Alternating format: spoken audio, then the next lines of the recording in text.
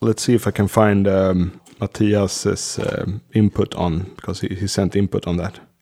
Oh, cool. Also, by the way, speaking of guests, that Mezbrov band is Mezbrov, is it? Mesro.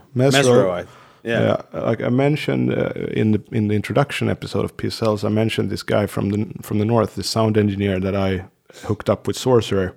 He's actually also the guitarist in Mesro. Oh, that's cool. Yeah, cool.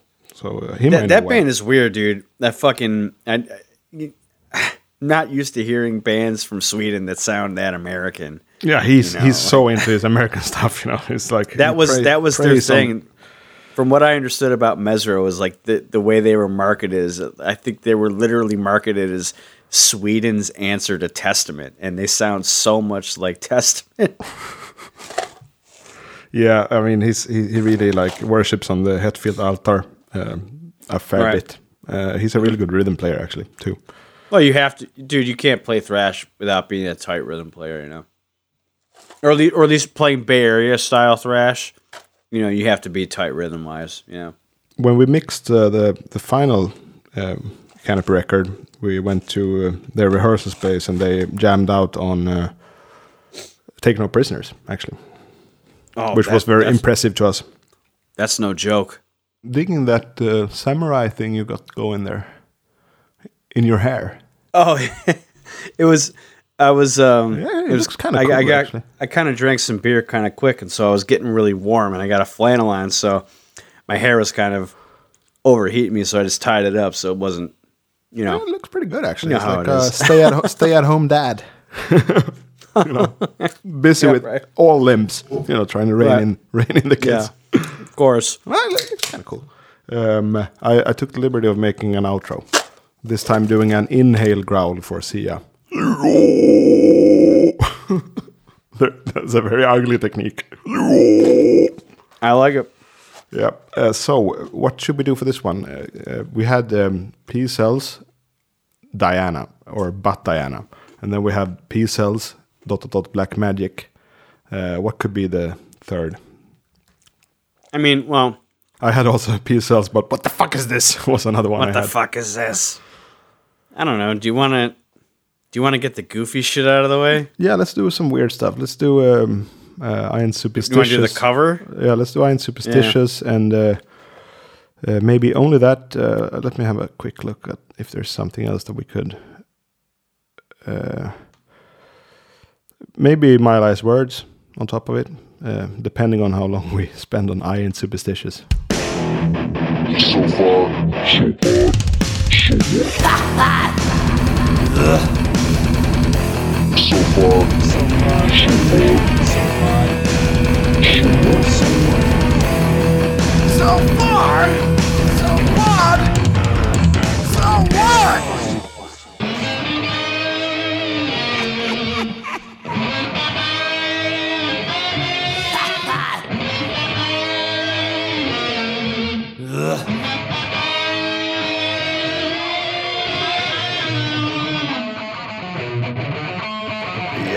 Yes. We're back again. So far, so what? Working on our... Oh, okay, sorry, Greg. Go ahead. I was going to say this is Greg. And this is John. We're in the middle of our musical analysis of P-Cells, but it was been fun so far. Been extremely good so far. So what? So I guess we figured we might just want to throw in some bad into the good. Or if not, well, I don't know if I could co-sign on bad, but we'll say not spectacular and silly. I guess that's bad. I guess that's bad. I mean, compared to Bad Omen, Conjuring, and Wake Up Dead, it's shit, I think. But I'm gonna kind of wipe that away. I wipe that. Not gonna fight you. I'm gonna wipe that angry face away. I replace it with an open mind for this particular listen through of the song called "I Ain't Superstitious," which is a cover. Who wrote it? I believe it was Willie Dixon. Willie Dixon. And actually, I'm gonna let a friend kick us off for this one because when Matt Reynoldsson, when he knew that we were gonna do P-Cells, he said that I have a a comment that may be relevant. So I dug that up. Hold on. Uh-huh. Hold on a second. Hang on. Sorry to cut you off. I just want to make sure I get my shit correct. I believe it was not a Willie Dixon song. I believe it was a Howlin' Wolf. Howlin' Wolf. Okay. Yeah, shit. Actually, Howlin' Wolf is pretty good. Like, that's some of the OG blues stuff. Okay, hang on a second. Wait a minute. Muddy Waters? Hang on. I'm doing more research right now. Hang on a second. Okay. I was right twice. It was written by Willie Dixon, but it was first performed and recorded by Howlin' Wolf. Howlin' Wolf. Are you familiar with Howlin' Wolf at all? I'm a bit familiar, actually. It's a cool voice. I don't know much about him, but I do know that he once recorded a song written by Willie Dixon. By the title of I Ain't Superstitious. I Ain't Superstitious. Howlin' Wolf, right? Yeah. Yeah, I'll give you a little sample now because it's not bad, actually. God knows I should have been gone. God knows I should have been gone. And I wouldn't have been here down on the killing floor. So this is a blues song about a woman. You don't say. Right. I picked it because of a cool title, Killing Floor. Okay, I've heard this, yeah. Yeah, I mean, household name anyway. I like his voice a lot. And the music is, I guess, it's that type of, rock and roll, old rock and roll, boogie woogie rock and roll blues. I mean, he's a blues singer. I guess he's famous for being a blues singer. But that song, for sure, like the song we're going into, had that type of honky-tonky groove a little bit, like. It's also noteworthy, this song too, and I guess it's pertinent because of this is recent news, but obviously with the passing of legendary guitarist Jeff Beck. Oh, yeah. Jeff Beck had also covered I Ain't Superstitious in 1968. Ooh, let's listen to that at the end. I've never heard that version because I would bet you that it's better. I've never heard it. I would bet you it's better, but I would bet you that Megadeth probably, or somewhat, maybe they got it from possibly. Beck. Yeah, true. With the proclivities of fusion and jazz, from Gar and Chris, it's possible they probably heard the Jeff Beck version of this song. Yeah, I'll take the opportunity to send out a rest in peace to that guy, one of the best guitarists of all time. I don't really know a whole lot about his discography. I've only heard a few songs, and obviously the Yardbird stuff. But my big takeaway from Jeff Beck as a guitarist is that he was a god to the gods. Yeah, if you listen to people like Alice Cooper and people of that stature from back then, all of those guys who are gods, their god was Jeff Beck. Yep. So if you're a god to the gods, that says something. Unanimous. But from a more technical perspective, the times I've seen him play live, like on TV or on video or whatever, probably the most musical, whammy bar, style. One of the most musical electric guitarists, for sure. Yes. But the thing that jumped out for me in his style was that, obviously a lot of us, we just fucking jump on that bar and just fucking dive bomb. Yeah. That's just what we do. But he really used the bar as almost like a singing. I don't know. Yes, to make the guitar sing, and he's definitely the most.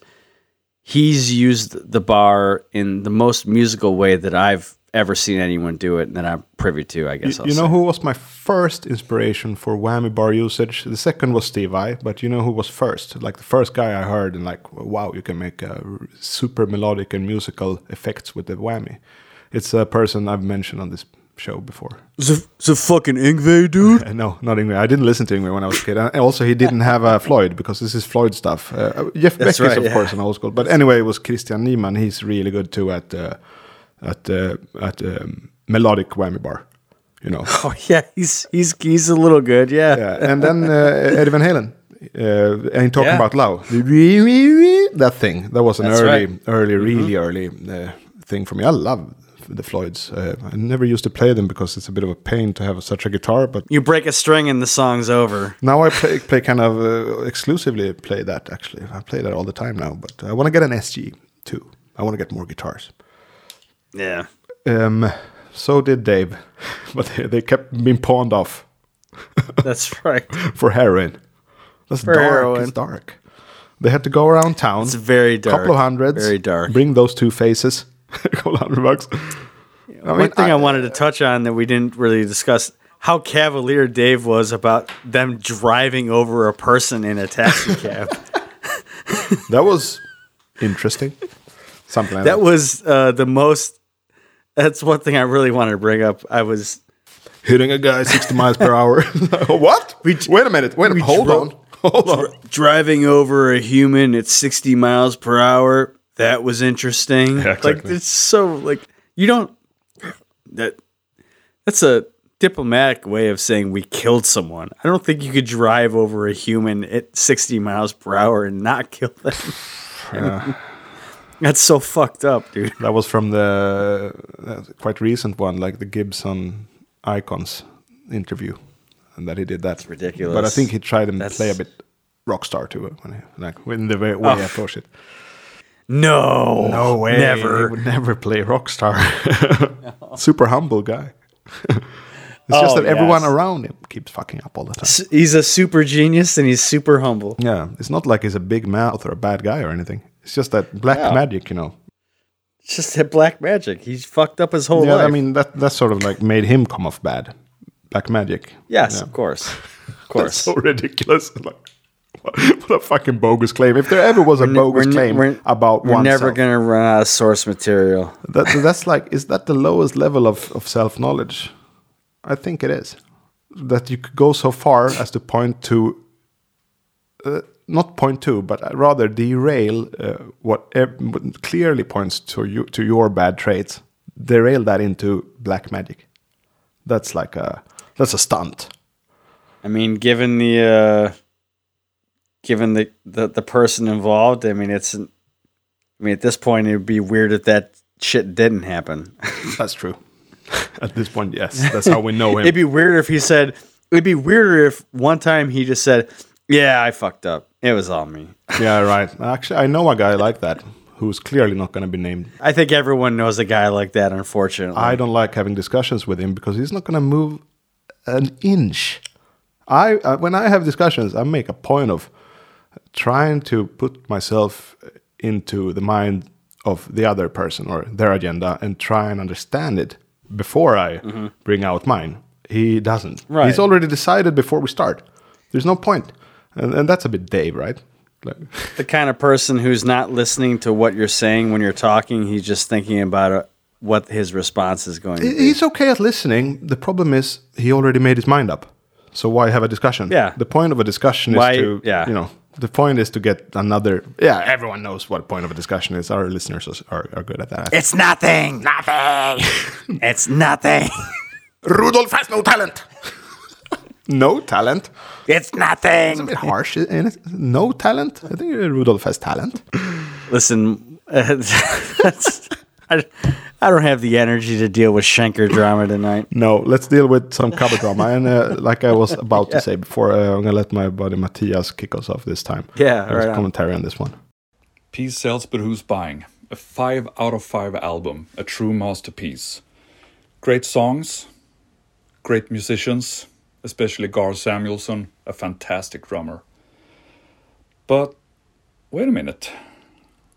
There's a stickman on the Rembrandt. There's a smiley on the Picasso. You know what I'm talking about. I'm talking about I Ain't Superstitious. Why is that song on the album? It's not that good. Did I think we needed to cheer up a bit? That the album was too heavy, too fast and furious for the listener to handle?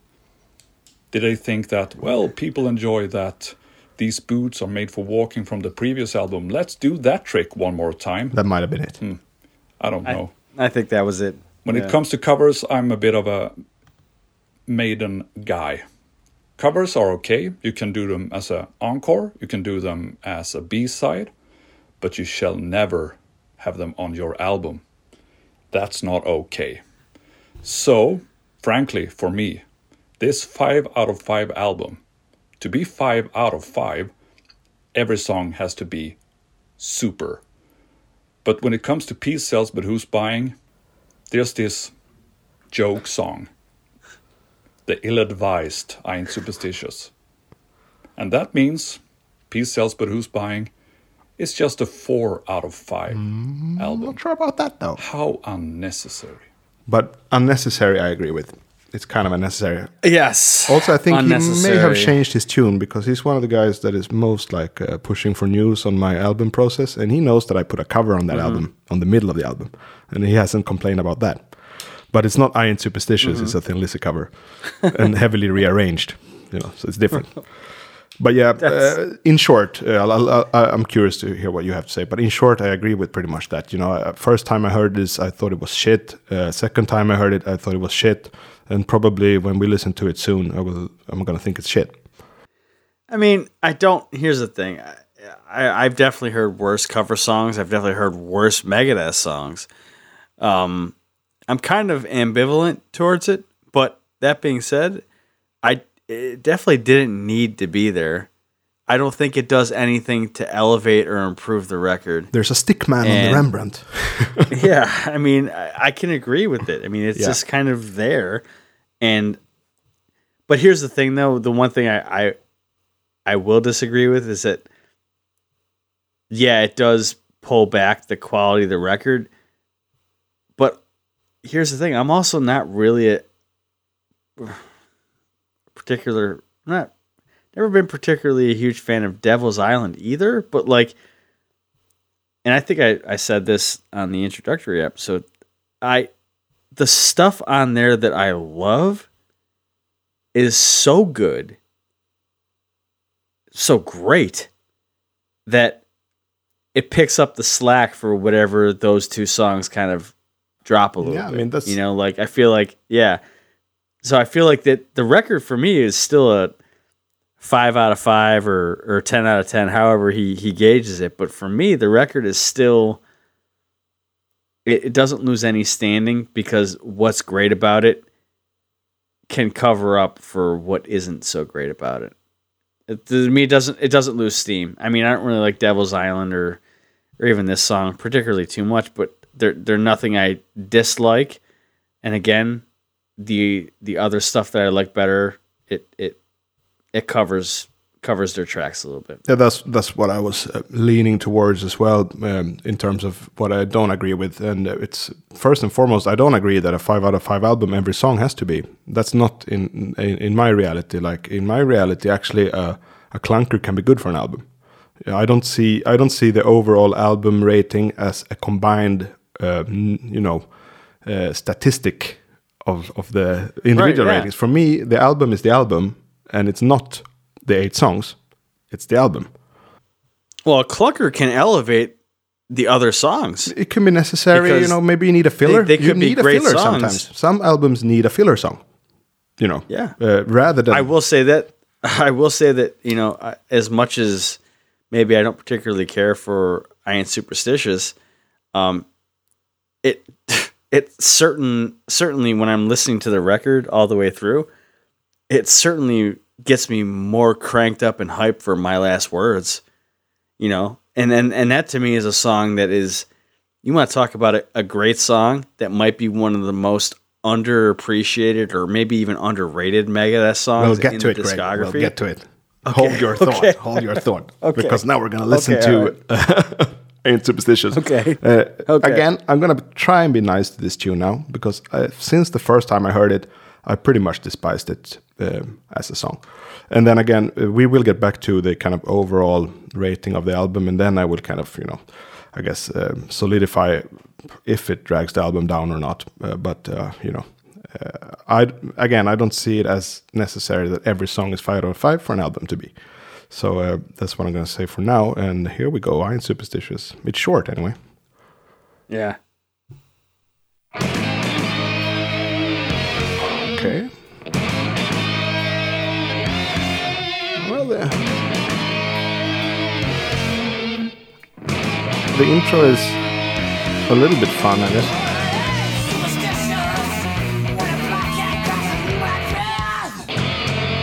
But this Boogie Woogie riff from Megadeth.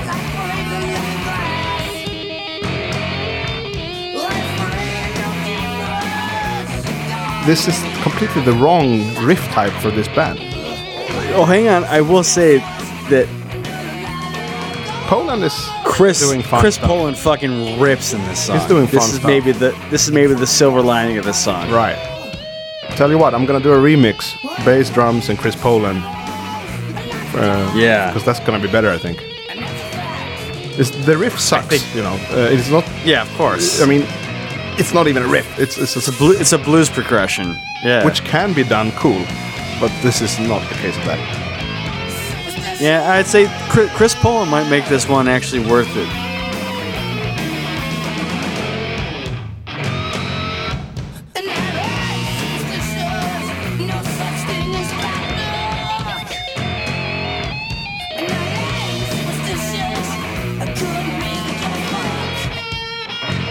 What did he say? Couldn't mean about the fuck. Couldn't really give a fuck. Chicken shit face. What is he saying? I think he said, "Tell some chicken shit sissy worm and tell it to him," or something like that. So again, he's altering the lyrics.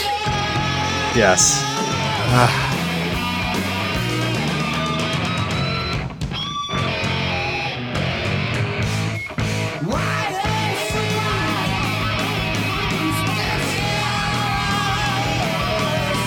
I tell you what, it's better than I remembered.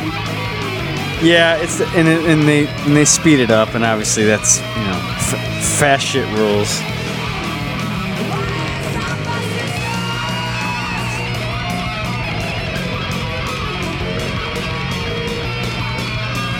I will say, I wasn't terribly kind to These Boots either, but These Boots is a much better cover than this one, in my opinion. I think so too.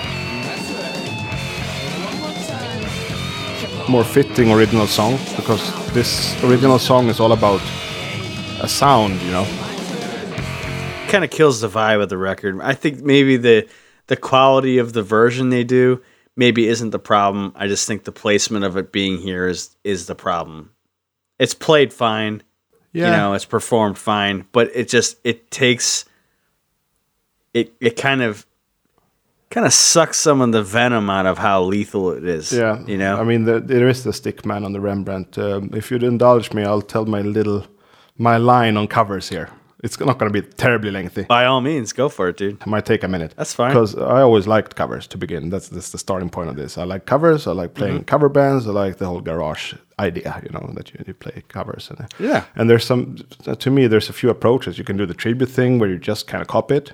And that's self-explanatory. And then obviously if you have an original band name like you are Metallica or you are Iron Maiden, try and make it sound like your band, right? That's a quite common way to tackle a cover as well.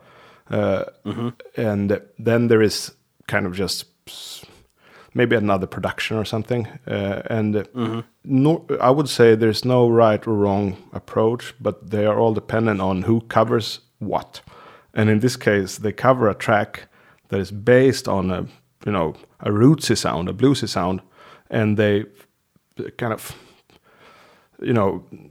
paint it with this sound, which I think is terribly ill-fitting, especially for that riff. So it's played all right, it's not that bad, but it's just the wrong move from the start to do this, in my opinion. It's just the wrong vibe. Yeah, it's the wrong vibe. It's the kind of stuff that gives covers a bad rep.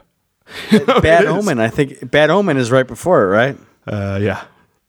They were singing pagan tunes and fucking sacrificing people in goat's blood, and now they're But I mean, now that I've spoke my piece on why I think it's a terrible move as a cover, does it ruin the B-side or the album, I guess I should say, because I never had it on vinyl, so I don't think of it as a B-side, but it doesn't ruin it. No, it doesn't. It doesn't. Kind of short, it's kind of fun, stupid, which is fun sometimes. Yeah. Chris has some nice leads, and I appreciate them much more now that I'm older. Because when I was a kid, I think I said something like, that's gay, or, something like that. Yeah, of course. Yeah. Pardon young me, but I think that's what I said. Yeah. We all said stupid shit like that, but also like that was kind of a thrash thing. There's a lot of thrash bands that had kind of questionable and or bad cover songs. Like, and then there's the Metallica. That Metallica is one of the best cover bands in the world. They're really yes, good at that exactly. But then there's everyone else who did not fall in line with that. You got Megadeth with Iron Superstitious. Fucking Nuclear Assault did Good Times, Bad Times. shit. Ooh, I haven't heard that. I don't want to either. Zentrix from England, they did the fucking Ghostbusters theme. Okay. You know, like Yeah, that's something I've been close to doing, I can admit. Like, sometimes I felt like, we should do a Michael Jackson tune. But I always caught myself last second. It's like, this is a shit move. Don't do it. don't do that. I wanted John. to do themes like if you ever have the desire to do that, a Michael Jackson tune. hit me up first, and we'll talk about Right, it. And then right. we'll hash it out, Well- and then after that, you can decide if it's the right decision. I do hit Greg up sometimes, actually, on creative decisions. So you have some authority. Well, I don't. I just want to be a voice of reason. Yeah, no. That's Luckily, I stopped myself even then. I wanted to do what was it? Bad, I think. Whichever song has the Eddie Van Halen solo? No, Beat It. Beat It. Beat It. Love that track, but I'm very happy I didn't do it though. Well, that's But I wanted to do it like That's- death metal tune to that's C. That was a bad idea, I think. Death metal version would have been shit, I think. Down tune to C and what the fuck, you know. I don't. I'm glad I didn't. I don't know. Would you be growling? That's Would you be- that's or would it be probably sung? on that question is probably where I left the idea even back then. Like we can't growl this. Don't wanna see no blood, don't be a macho man. That was pretty. Oh that no, was a- dude! Save that shit for. Oh, that's, save that 6 shit for Chris. 6 feet That's under. Chris Barnes shit. Yeah. That's Chris Barnes shit. What is it? Graveyard Classics? Is it? Oh, I'm gonna put in a fucking- bit of TNT here because it's so much fun. that shit sucks. Oh, I'm dynamite. On the sunset, on your color TV screen. And for all that I can get, if you know what I mean. Living to the left of me, so don't you mess around. 'Cause I'm TNT, I'm dynamite. TNT, hit with the fight. TNT, I'm a power load. TNT, watch me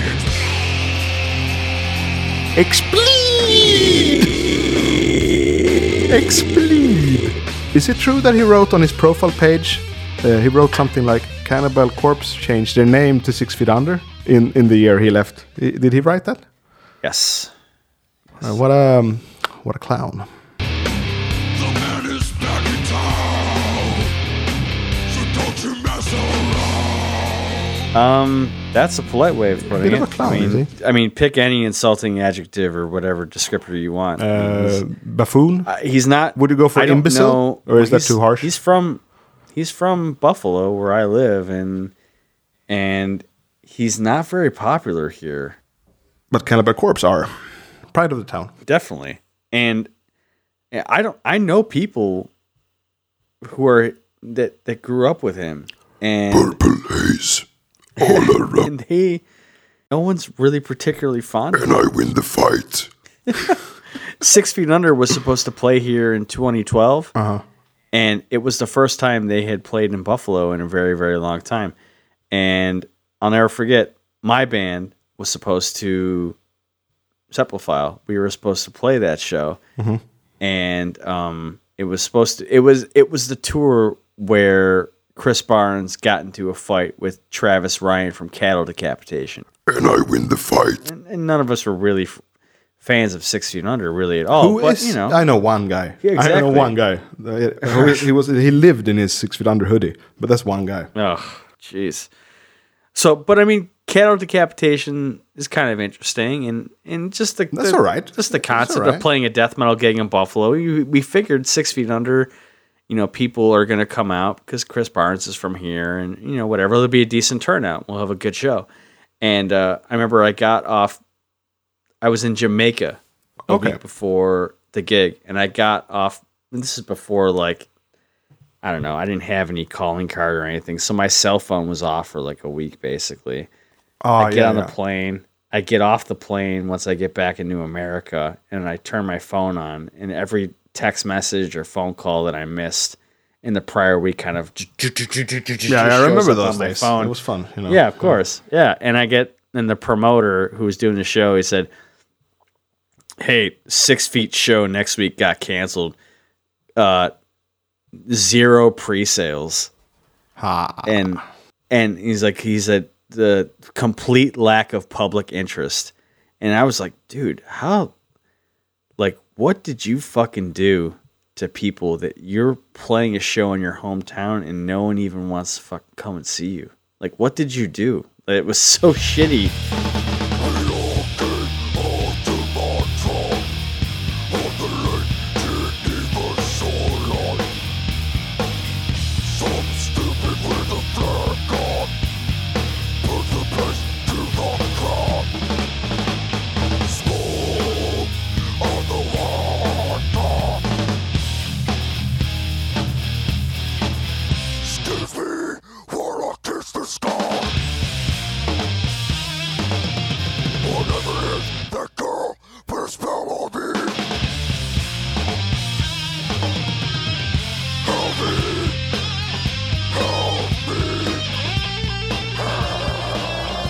That band that is still called Cannibal Corpse. They go see that band. They pull 1,000, maybe.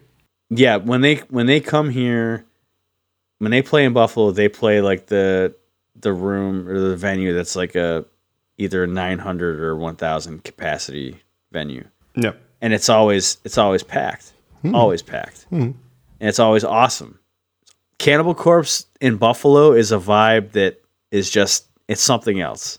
It's something else. It's awesome. Actually, I believe you. I think I saw them at the wrong place because I saw them on the big stage, Wacken in Daylight, and they aren't really. I see them more as a band within 4 walls. Yes, it's a club band, you know, in a way. They don't control the stage. They have their spots, and they just sit there and they rip and they headbang, and that's what they do. Yeah, it sounded. And if you put them on a big festival stage, I feel like that kind of undersells how powerful they are. Yep, because.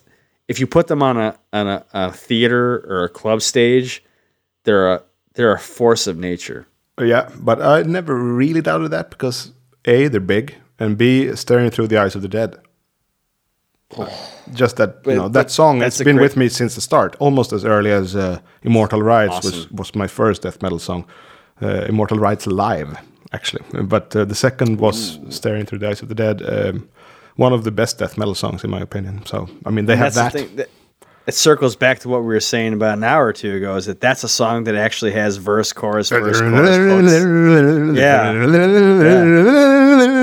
That's kind of Maiden for me, like a sick Maiden somehow, you know, the drill and... like Phantom of the Opera gone into some kind of gonorrhea. Yeah.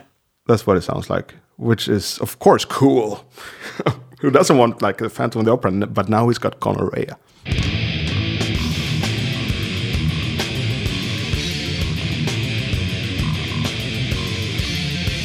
That was the last record they wrote in Buffalo. When they play that, if they're in Buffalo, that's a big song at the set. Where I'm, you know, I break the chains of trying to be a cool guy. And you do your spins, Greg spins? Yeah. Or you maybe only do those on stage, I don't know. Oh, I only do that on stage when I'm playing, but if it's Cannibal Corpse, you know, and they play Staring Through the Eyes of the Dead, that's a moment to just kind of throw the fist up or the invisible orange and do, you know. I think you'd be the guy. Tell me I'm alive. Dead. Like that's the moment, like, you just, so good. Yeah, like that's the moment you just go back into that, you know, 17, 18-year-old kid. Tell me if I'm wrong, but isn't part of like the core character of you, isn't part of that to be the guy to do that first, you know, bring in those moves, and then people would get more secure to follow you because you wouldn't care if no one did it. That's never stopped me from doing really anything, especially if it involves, you know, metal or whatever. That's but, a cornerstone of, you know, it's like, that's why you are true. That is what true is. You can't say that you are true yourself because that comes off weird. But that's for me. That's like the true thing. Really, that is it. Well, that's the thing. That's not something I can. That's not something I can control. That's just something that just happens. Yeah. You know, I don't sit there and think, well, you know what? I'm just going to hang here with my arms crossed, and then if they play "Staring Through the Eyes of the Dead," I'm just going to lose my shit. No, just be sitting there enjoying the set, and then all of a sudden they'll play that song, and next thing you know, I'm not even a human being anymore. I'm just like a fucking uncontrollable, like fucking beast. You remember when you were on AZ with Ben, who made an A to Z, and we did the Flight of Icarus. We listened to the ISO tracks of the singing. ISO tracks. Yeah, then you also yeah. did you just kind of used the whole room for listening to that song. Yes. Which yeah, was exactly. Yeah, I don't plan that stuff that out. was It a just great happens. moment. A great moment. It gets into your blood. Well, dude, you're a hesher too, man. You're a dyed in the wool riverhead. Oh yeah, man. no, It's I in your also blood. dance, You can't help that. I dance Yeah. sometimes at shows because I like the song so much, and I don't even care about what that looks like. I think Yeah. it's all right, you know. It's some kind of. I mean, it's not. It probably isn't a dance. It's just like moving your body. Yeah. Because I headbang less these days. Obviously, I'm a bit old now, but I do headbang still, actually, quite a bit, without the hair, sadly. And what else do I do when I see a show? Dance and headbang. That's it. Doesn't really depend what it is either. I can do that for a rock show too. That's the kind of headbang dance. It's just appreciating music and not caring about what that looks like. Basically, it's a great feeling. Generally speaking, at those type of gigs, there's more often than not a lot of people also not caring. Yeah, exactly. And then there's some insecure nerds, but they will like seeing you do that. It will empower them. Actually, it will help. All them. you're teaching the next generation to not give a fuck. Exactly, which is a good thing. That's what I You meant know, by helping them. Because that's what you need to teach insecure dorks. Like, Yeah, of course. You are a dork. You're not going to be able to change that, but you can get rid of this insecurity by stop caring. You know, it's a good. I'll be able to tell my children, you know, one day, oh, don't worry about Dad. He taught a whole generation of dorky metal kids it's okay to not give a fuck. It's beautiful. Yeah, it is. It's beautiful. It really is. Hopefully, I can pass that lesson on to my kids. Hopefully, one of my children will engage in the metals. And as of right now, they listen to. Man, I can't even tell you what they listen to. They listen Probably to some fucking- crap about helicopters or something, or cars. Dude, I Bob the car. Well, here's the thing. the car Gary, named Gary Richard. Newman wrote shit about cars 40 years ago. Yeah, that's a good one. A thing about 6 Feet Under, by the way, my friend from the scene past, Ola Englund, who is now a famous YouTuber, he actually, his first big band that he joined was 6 Feet Under. And the funny part is that he joined completely cynically. He didn't want to play with Barnes. He didn't want to play in that band. He just joined because they were big. And he was Right. trying to make a name for himself. And he's the type of guy that would also readily admit that. He was like, yeah, Barnes was fucked, you know. And he stole a lot of my riffs and have been using them without crediting me after. See, dude, that's like... Like, Ola's riff keep popping up on, you know, like it's been 10 years since he left. But that's the shit that, like, that's why no one... Like, man, Chris Barnes, I don't know. Let's just say I don't know too many people. I don't know one person that wants to see Cannibal Corpse ever get back together with him, which Oh, fuck I no. think makes Cannibal Corpse even more special because everyone Everyone loves always Corpse wants, Grinder, right? Everyone loves Corpse Grinder, but Yeah. also, especially in metal, everyone always wants a band to get back with their original singer. And they're the anomaly. They're the exception. No one wants to see Chris Barnes back in that band. Maybe the purple. I love Evans, who sings in the beginning, but I don't think many people want to see Oh, that that's either. right. No, that's fair. That's fair. But I do love that singer. He sings on Captain Beyond, one of my favorite records. Yeah, that's right. Yeah. But also, Well, he your was buddy the Aaron. singer on their first hit.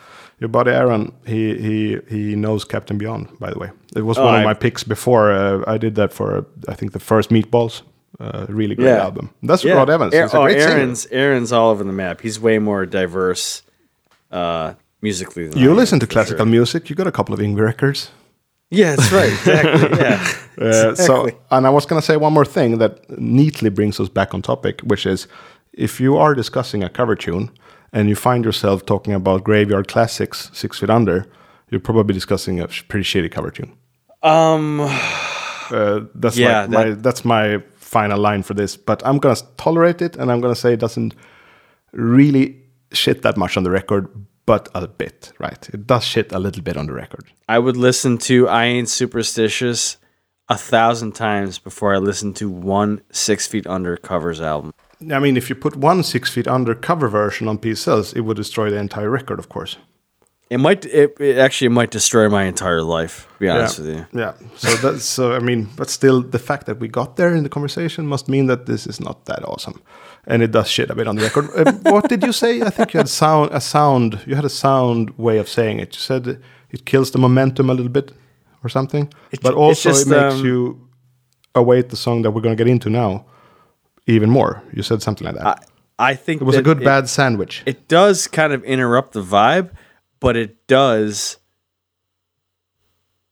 give you maybe a higher anticipation for the track, the last song after it, because it's like, all right, well, what the fuck is this? And then the next song comes, and it's like, oh, okay, this shit fucking rules. I like that. I mean, it's a feat on your end to be able to make a good bad sandwich out of this. You kind of did. I mean, it's nice. You're obviously a positive guy. Oh, I mean, I try to, you know.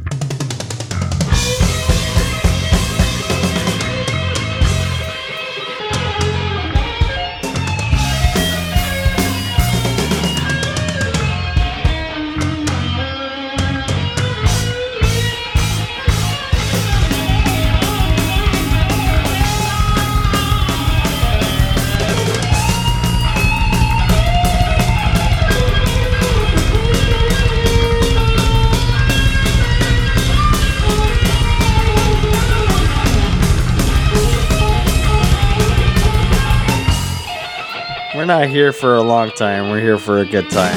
I ain't gonna fuck around with bad vibes when there's good vibes out there to hang with. That's very true. That's very true. And this album is a great vibe, actually, which I guess we're gonna enjoy in one more tune, actually, because this episode can't be only I Ain't Superstitious. I think it kind of warrants to go for my last words. I agree. Here we go. So, clean intro again. And this is awesome. Mm-hmm. This is a better clean intro than the already good Bad Omen, I would say. I mean, this is totally Megadeth as well. This could actually be on any Megadeth record. It could. Mm-hmm. It could be on the new one.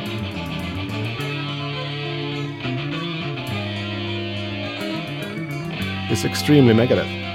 Mm-hmm. And I mean, I like my melodic shit. This is great to me.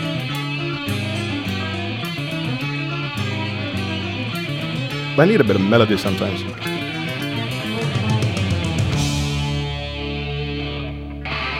Yeah. This is the Celebutante riff for Can't Stop the Thunder. Yeah, it is a little bit. Yeah, it is. It is that type of badassery, isn't it? Kind of Maiden territory in a sense. You know, early Maiden. Mm-hmm. Like that's a very much a Transylvania kind of like down, down, down. Like that's very much like Transylvania style. I'm thinking of like Another Life or even 2 Minutes to Midnight. Allison is the star of this show.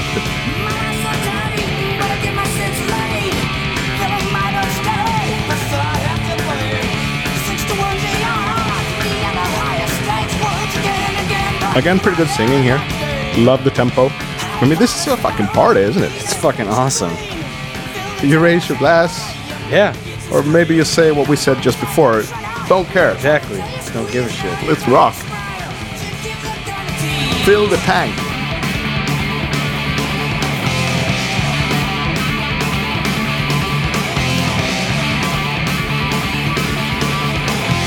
When the Crown is at their best, they get this energy too. Yo, yeah. Absolutely.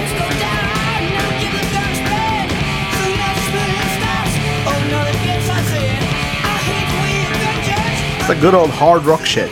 Yeah, that's what it is, really. It's a vibe, it's a feeling, it's an everything. It's all encompassing. Ass-kicking hard rock to me, actually, this track. Yeah.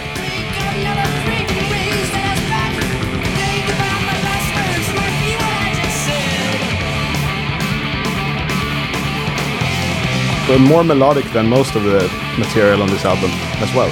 More conventional in, I guess, a traditional metal riffing trope.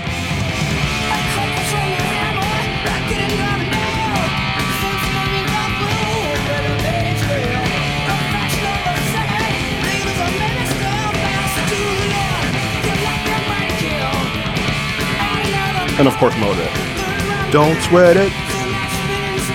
Getting back to you. That's right. Yeah, right. That's a good ear. Good ear. Oh yeah, then this. It's absolutely heavy metal. Oh, big. This is like probably the most heavy metal song on the record. It's one of those that I could show, like, if I want to show someone what metal is, for me.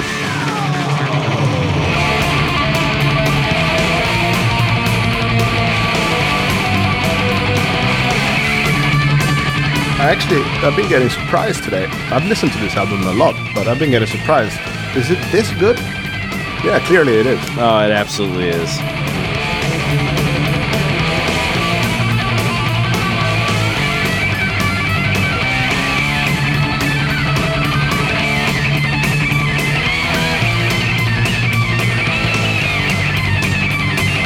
There's some great hockey choir going on at the end of the song, too.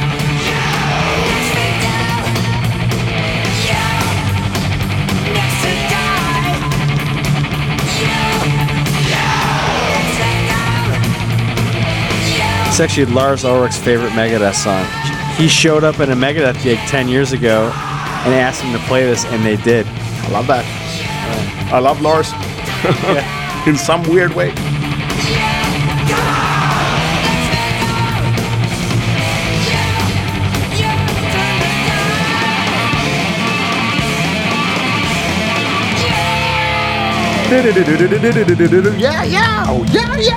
You know, Killers or something. Yeah, that's right. Very similar there, yeah, absolutely. Good energy, good mood, hard rock of the best kind. And of course also metal, but I mean, for me, stuff like Killers or Overkill, funnily enough, Killers and Overkill, and then maybe even add like a tad bit of Hot for Teacher or something of that ilk. Yeah, a little bit, yeah, I could see that, for sure. Total hard rock, really, for me, this track. And I love hard rock. It's a great way to close out a record, too. Great last track. Yeah. Yeah, again, better than I remembered. And yeah, this is probably one of those that I should put on, even on like, I don't do that much playlist, but when I do playlists, it's usually for energy up. So this is one that I would put in there with and then comes Break the Rules by Udo or something. Bring it down a little bit, after that. And then maybe Turbo could come in or something. Turbo Lover. Yeah, I got a vision now. It's a mood. It's a mood, It's a mood. It's just like higher gear, fill the tank. I don't know, light the. What did you say? Driving on leather, on fire, or something. I think I said that about The Crown. Yeah. Yeah. It's right back there. It's you're in a drag racing car that's on fire, driving on leather, or something like that. That's awesome.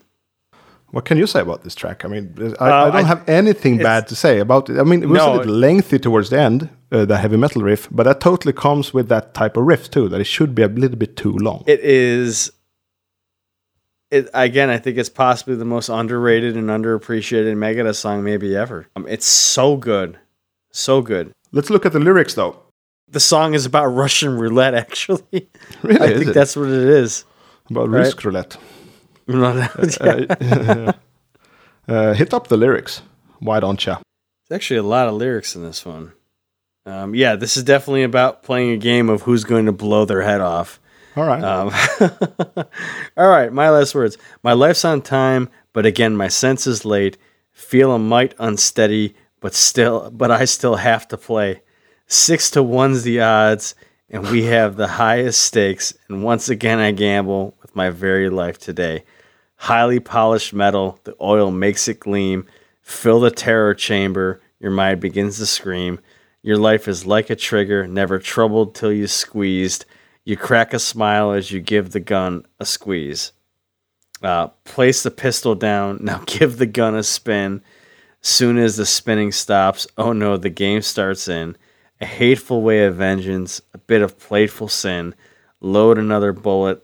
Now the second round begins. A couple grains of powder, a couple grams of lead, a touch against the trigger, a touch inside the head.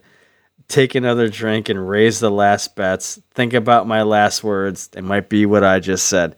I think that's probably the best line of the song, by the way. The rest of it is all just kind of maybe just, typical heavy metal tropery. And as you read this with our past episode in fresh memory, as you read this, I thought this could be about heroin as well. I mean, maybe probably not. It's probably not that. I don't know. It works for me. It's more interesting if it's about drug use or about chemical dependencies, as you call it, because a song literally about Russian roulette that sucks, dude. That's not interesting at all. I think if you wanted to really reach, you could give themselves maybe say, maybe this is metaphorically, but I'm of the belief, and I think I actually saw in a Mustaine interview at one point who said this is actually a song about literally playing Russian roulette. I mean, if you'd ask me, I would guess that too. Definitely guess that. So because it's just like they're trying to be hard and fast and evil and of mean, course. and mean. But I mean, he went and did use the needle or use the man way later. Yes, I think he should have done use the man already then. Yes, that's what I could say. Maybe not the greatest lyrics that drag. No, the lyrics in in this song are definitely not better than the ones in Bad Omen. But I guess Bad Omen was shit hot. No, it was fucking awesome. Complete Satanism and like witches. Yeah, absolutely. This one is just. I mean, it's all kind of just. It's borderline hokey. A click comes from the hammer that couldn't drive a nail. Sense the numbing cold blue or the red of Hades' grill. Okay. Reaching. A fraction of a second. Do you lose or maybe still pass it to the left and collect your mighty kill? All right, now we're just like fucking like doing Manowar lyrics. So now he's killing the others by just playing this game, or what? Yeah. Add another bullet. The third round begins. Soon as the spinning stops, oh no, the game starts in. Please, no IOUs, no markers for death. Does anyone play? You, next victim, you next to die. Kill. Yeah, so are these lyrics better than Junkie? Absolutely. Is the song better than Junkie? Well, fucking unbelievably 100,000% better than Junkie. But in the grand scheme of lyrics, especially in the Mustaine lexicon, are they great? No, not particularly. I did enjoy the turnaround of remember my last words might be what I just said. I always thought that was cool, but other than that, the lyrics are all just hokey and. I like that line a lot, but you also said that you didn't want that to be our show outro. You canceled that. So I wanted that at first. Good, I thought that would be cool, but then I was like, I don't know. That would. Then we went for Sia instead. Growl. Yeah, then we just went for just being regular dudes. And just fucking saying bye. Just being like growling idiots and then always laughing at ourselves afterwards. I think that works, actually. That's a nice mood to go out in. Yeah, I prefer that way better. But it's not over yet. Or is it? Yet. It's kind of it's getting towards the tail end, I guess. But what the lyrics here, they're fine. They work. It's not they're of the era. It's not like they're. I mean, again, I could think of way worse lyrics, both in that era and of today, just done by Megadeth themselves. But no, the lyrics are fine. They work. They don't detract from the song or distract from the song because the song is awesome. It's fucking awesome. Yeah. It's so much my taste. I mean, we've been talking metal for a while now, so you know what I kind of dig. You know what I go for, and this has all of that. Of course. I mean, you're more the speed guy. I like when it sounds fast. I like when it sounds fast, but it's actually not that high BPM. And this is that tempo. This is that tempo. Yes, it's definitely not faster than like the faster moments of like Bad Omen or Black Friday or something like that. Because you're the 2-beat guy. I'm the Motörhead beat guy. Yes. Actually, there are no 2 beats on my albums coming up. There are no 2 beats. But there is grind. There is double bass on the extreme one. And then there is some Motörhead beats on... That's cool. And actually some grind even on the heavy metal one, actually. It's a bit of grind. Slow grind, kind of black metal. That's good. That's fine.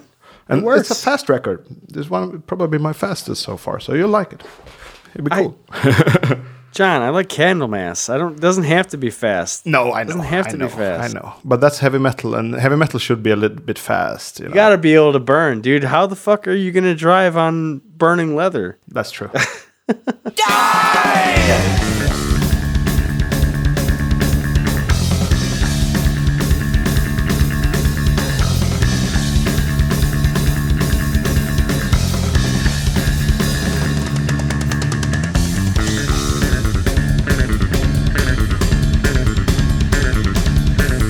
And I ain't superstitious. I couldn't really give a take your stupid superstitions. Find some other paranoia chicken, sissy worm and tartar. That's right. One more time. Come on. Shut your mouth. Listen up. Hey. I wanted to do, because we're ending a recording session now, so I wanted to do like a little summer of where we are with the album and kind of quick comparison in that sense. And I thought we could begin with lyrics. We've done 4 original lyrics, right?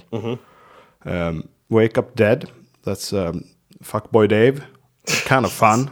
Is it a good lyric? I'm leaning towards that it is a good lyric, because it's fun, it flows right, it's fun, it's weird.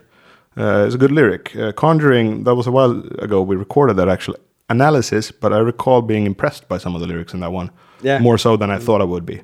Yeah. Because I was, my mind was on that black magic ruined my life kind of thinking. But that song is not of that era. It's better, Oh yeah. Kind of also strangely detailed in the middle there. It is. Very detailed. It like is. it's not a Very typical detailed. lyric. Is it a great lyric? Yeah, it is. Don't summon Yeah. the devil. Don't call the priest. I mean, If that's you a need great the hook. strength, the I love that confidence, hook. Absolutely. I'm still waiting to this day. I'm still waiting for, because this is something that they would totally do. I'm still waiting for a Crown song called "Don't Call the Priest." I'm still waiting for that. Yeah. I'll tell Marco, and then he'll have it tomorrow. Probably. Yeah, absolutely. The demo will probably be done tomorrow. Yeah. Or the bass player, probably the guy who writes those kind of songs, actually. He's not in the band anymore. He quit. that's Magnus. He wasn't anything on bass, but he was... No, but he great- had a the great attitude, symbol. and he It was a wrote great great symbol, yeah. songs. Yeah, he was a rocker. True rocker. Yeah, a big, huge rocker. That dude had vibe. He had the Rickenbacker bass, and he fucking wrote killer songs and lyrics.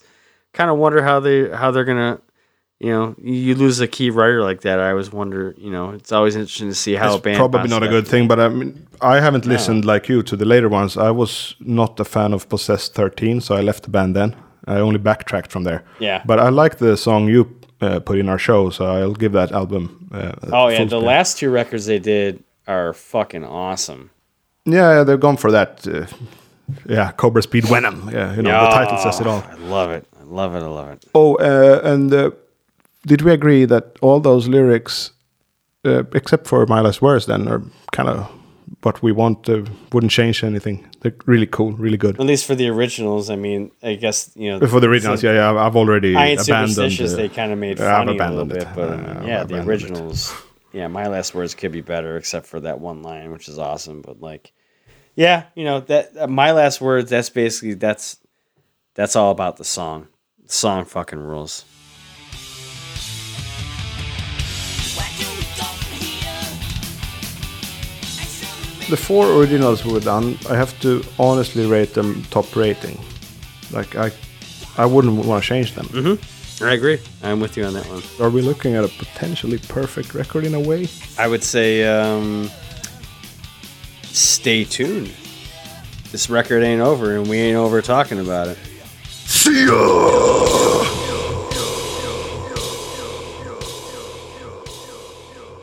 I love that thing with Morbid Angel, actually, that they keep talking about the ancient ones. Yes, the ancient ones. It somehow registers with It me. works. It's kind of ancient music. Yeah.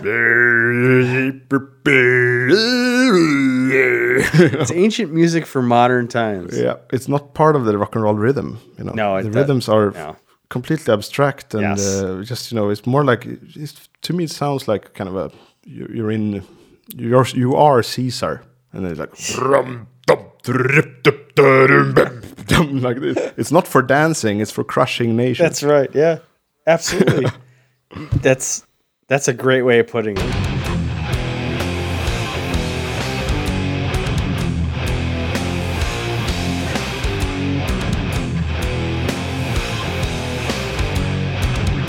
We're caught in slave, traitors burning, might and splendor forever return.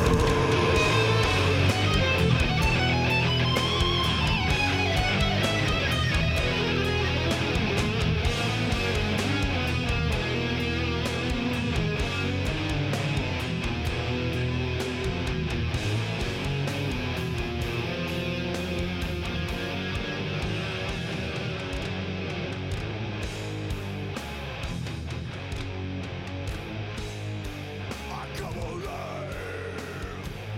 It's a time for celebration. My will to restore. Make our past become the future. Once more. So far, so good.